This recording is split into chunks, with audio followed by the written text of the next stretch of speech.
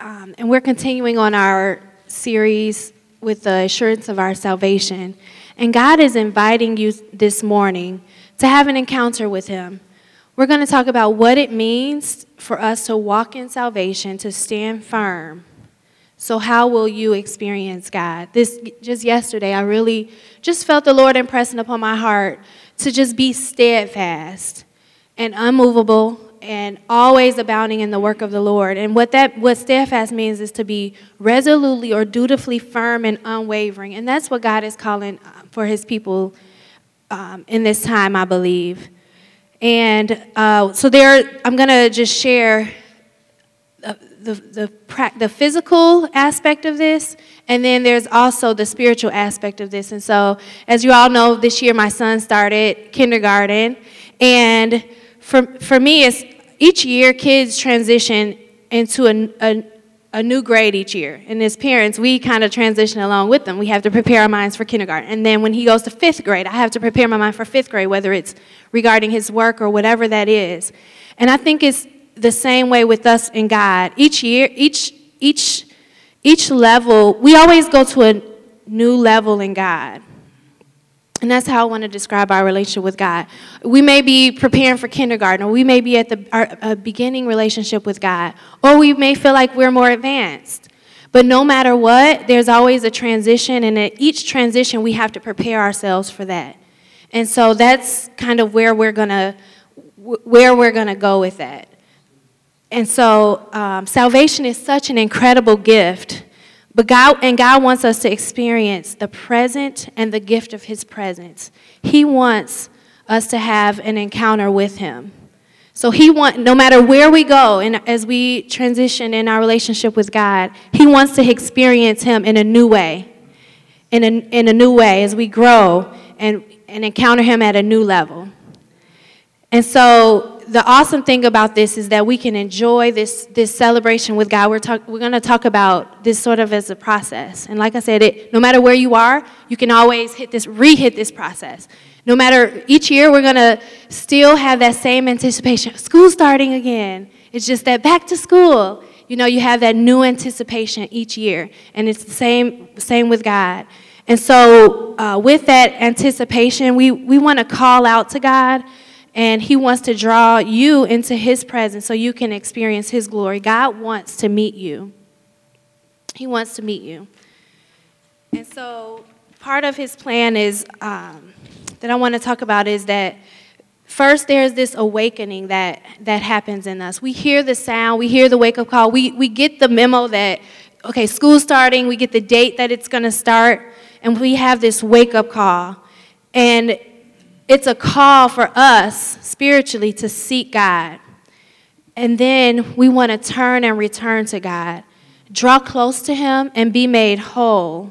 Because God has so much for us. And then next, he wants us to be restored to him. And this can be even for new believers who've never known God.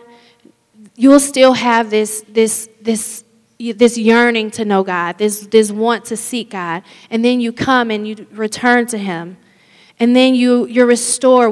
God restores us to himself, to his plan. We claim our forgiveness through the blood of Jesus, and that's what salvation is about, us claiming that forgiveness through his blood. And then this next step is that we get to, as kids enroll in school and they get into the new year now, they've met their friends, they've gotten to know. Same thing with us. We begin to connect with other believers on a more personal level. We hang out, we fellowship with other believers, and we get to share in the fellowship of God's presence, share in the fellowship with other believers, and then God is inviting us to share in his presence, to experience more of him, more of who he is. And so I really want to bring us introduce you to a man in the Bible named Joseph. And I want to watch how his life, he went through so many things in his life, but God was still able to use him. And it's just like that with us, the different things that we experience in life. God still wants to draw us closer and to experience him. So there's this man named Joseph, and he was his father's favorite son. His father showed his extreme love for him. He gave him a richly colored tunic as a sign that he was not expected to work in the fields like his brothers. He just favored this son more highly than his brothers. And his brothers resented him. Joseph told them of a prophetic dream that he had, that one day they would all come and bow down before him. So this just made matters worse for the brothers. So one day his brothers caught him in a field. They beat him, they stripped him of his tunic, and they threw him in a pit planning to kill him. But before the brothers got around to killing him, some Ishmaelite traders came, and his brothers decided to sell him into slavery. So Joseph found himself in Egypt. He was a slave in the house of an Egyptian official named Potiphar. But the amazing thing is that God blessed him even while he was at Potiphar's house. God actually blessed Potiphar. Potiphar saw the blessing on his life as a result of having Joseph there. So even for us as believers, wherever you go, wherever you find yourself, know that the people around you are going to experience the favor of God just because you bring the presence of God with you. And this is what God wants us to experience in our lives. And now one day something happened where he resisted Potiphar's wife's attempt to seduce him. And she falsely accused him of trying to rape her. So he found himself in prison. He was placed literally in prison. But the amazing thing is that God was still with Joseph in prison. And so even in our lives, when we find ourselves in difficult situations, we're going to go through those different struggles or trials, or just go through things where we feel like, God, are you really with me? Are you really here? Nonetheless, God blessed Joseph even while he was in prison. The warden put Joseph in charge, and because of his walk with God, he gained a reputation for being able to interpret dreams. So there were people in the prison that had dreams, but God used Joseph to interpret those dreams, and he was still using those gifts that God had given him even while he was in prison. And so one day, Pharaoh, the ruler of Egypt at this time, had a dream that no one could interpret. And the amazing thing is that someone remembered Joseph's gift, and he was brought in to interpret Pharaoh's dream. So Pharaoh highly honored him, and then he was set free from prison and placed in a position of great honor in Egypt. And Pharaoh even gave him a wife to honor him as a present, as a gift. Pharaoh gave him Asenath, the daughter of Potiphar, to be his wife. And so he essentially became a prince in Egypt. His mother, And Genesis 39:5 says, "So it was from the time that he had made him overseer of his house and all that he had, that the Lord blessed the Egyptian's house for Joseph's sake. And the blessing of the Lord was on all that he had in the house and in the field." So although Joseph, his whole life had been suffering and loss, his mother had died when he was a child. His brothers had rejected him and plotted to kill him. He was sold into slavery. He was held captive in a foreign land. He was separated from his father and never expected to see him again. Finally, he had been falsely accused and thrown into prison. But one thing changed. Even, he interpreted the dream for Pharaoh. Something changed when Pharaoh's wife gave birth. And that's really what I want to, spiritually for us as believers, I believe that this is a time where God is calling us. You may have felt like, not everything is lining up for you. And I'm sure Joseph felt the same way for him. But when he had his firstborn son, he saw his child and something happened in his heart. And Joseph named his firstborn son Manasseh, which means causing to forget. For God said, he hath made me forget all my toil and all my father's house. In Genesis 41 and 51. Then she gave birth again. Joseph named his second son Ephraim, which means double fruitfulness. He said, God has made me fruitful in my land of suffering. So Genesis 41 and 52, we see the second son was named Ephraim, and it is because God has made me fruitful in the land of my suffering. Israel at this time had suffered a long history of loss and rejection. But until they came, they were going to bring the blessing back to Israel. And that's what's so cool, because just like for us, we're able to put, because of God, who he is, because of this gift of salvation, because of this awesome present of his presence that we're talking about today, we're able to put those issues of our past behind us. You're able to forget them and become fruitful. So God told them, may God make you like Ephraim and Manasseh. That's what God told the children of Israel at this time. So we have to press for this encounter with God. As we all know, giving birth to these two sons, that was a press. That was a long period. And it wasn't until after they were born where Joseph was able to say, God, I can forget the past and I will experience your double fruitfulness on my life. And so we have to press for this type of encounter with God, where we want to see the fruitfulness of God, where we're able to push through and push closer to God. So the story goes on that when Joseph's dad, Jacob, came down to Egypt, he gave Ephraim a blessing and said that they would be a picture of the ultimate blessing in Israel. So Jacob, Joseph's dad, blessed Ephraim. And he said, Manasseh will be great, but Ephraim will be greater. And so I want to show you this picture of, we have here Israel, it's the country there. And Ephraim was one of the 12 tribes, which were one of the 12 sons of Jacob, basically. So we have that. But that, just because of the blessing that God had on Joseph's life, he was faithful. I want to really point out to that Joseph remained faithful through everything he had experienced in his life. He remained faithful, and that's what it requires of us. And because of that, his seed, Ephraim was one of the tribes, one of the countries, or one of the areas. And that area was so blessed. So many great things came out of Ephraim. One of the things was that Joshua, who led the children out of captivity into the promised land, he came out of Ephraim. And also Samuel, who was such an upright man in the Bible, who was the last judge and the first prophet who prophesied that David would become king, he came out of Ephraim. So this was such a great place. I mean, so much fruit did come out of this land.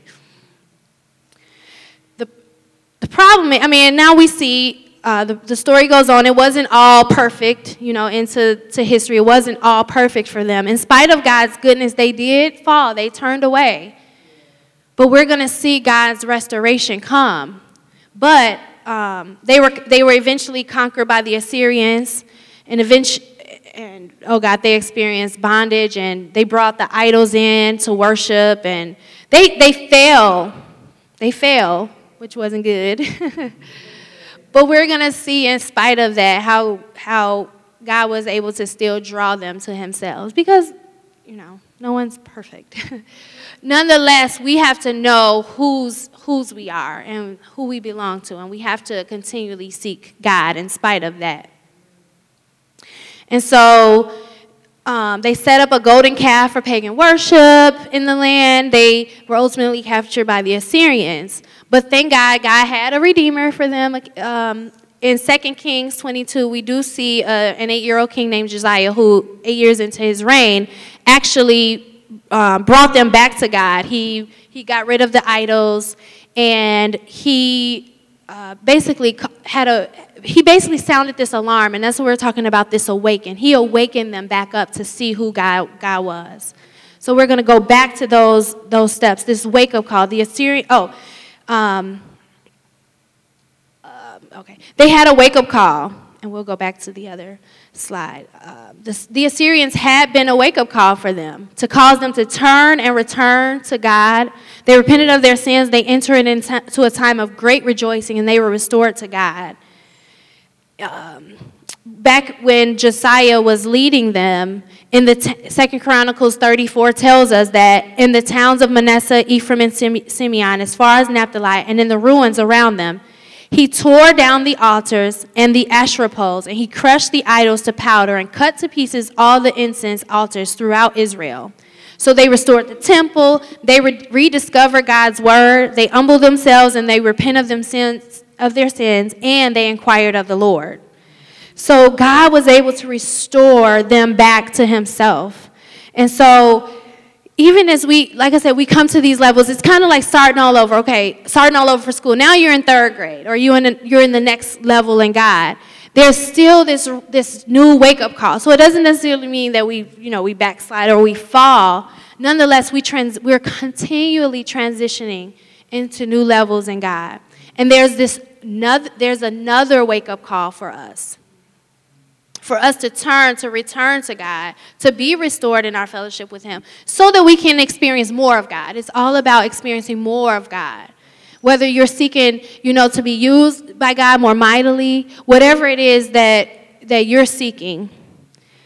So we want to be restored to God daily. We want to enter into his presence and experience his glory. So, and I think that's what God wants us to experience with him. And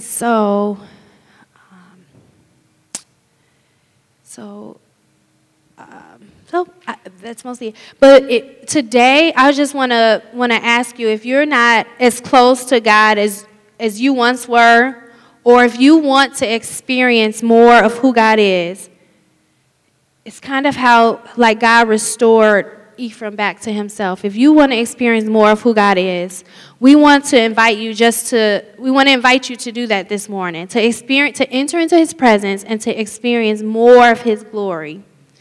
And so, God, we thank you for drawing us to yourself, to you this morning. We want to enter into your presence, and we want to be filled with overwhelming joy.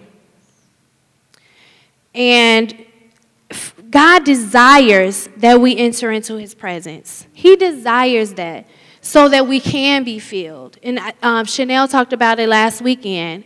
He doesn't want us to come with our cups seeking for our cups to be half full. He wants our cups to be filled. Matter of fact, she brought up a bucket because she said, God, we want our buckets to be filled to the overflow. And I think that is what God wants us to desire in our hearts. And like I said yesterday, I just felt this sense of God saying, be steadfast, be unmoving. Because the more you draw into his presence, the more you're steadfast and standing on his promises, the more you can hear him, the more you can experience who he is in your life, and the more that you'll have basically the Holy Spirit to lead and guide you where he needs you to go. And that's what it's about. We want to be so keen to hear what God is saying to us. That's where we want to be. Marie shared an awesome testimony, and I don't mean to steal your glory, but in prayer on Wednesday night, how as she began to seek the Lord dropped someone on her spirit. And when she reached out to that person, that person essentially needed prayer, needed to be reached out to, needed to hear that God was with them at that time.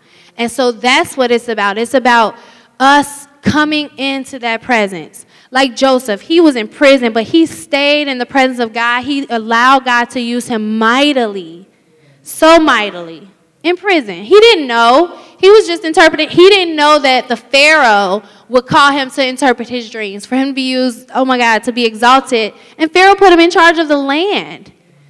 And surely his dream that he told his brothers came to pass. He dreamed that his brothers would bow to him. And that is what it did happen. How many years passed? Years passed, the progression.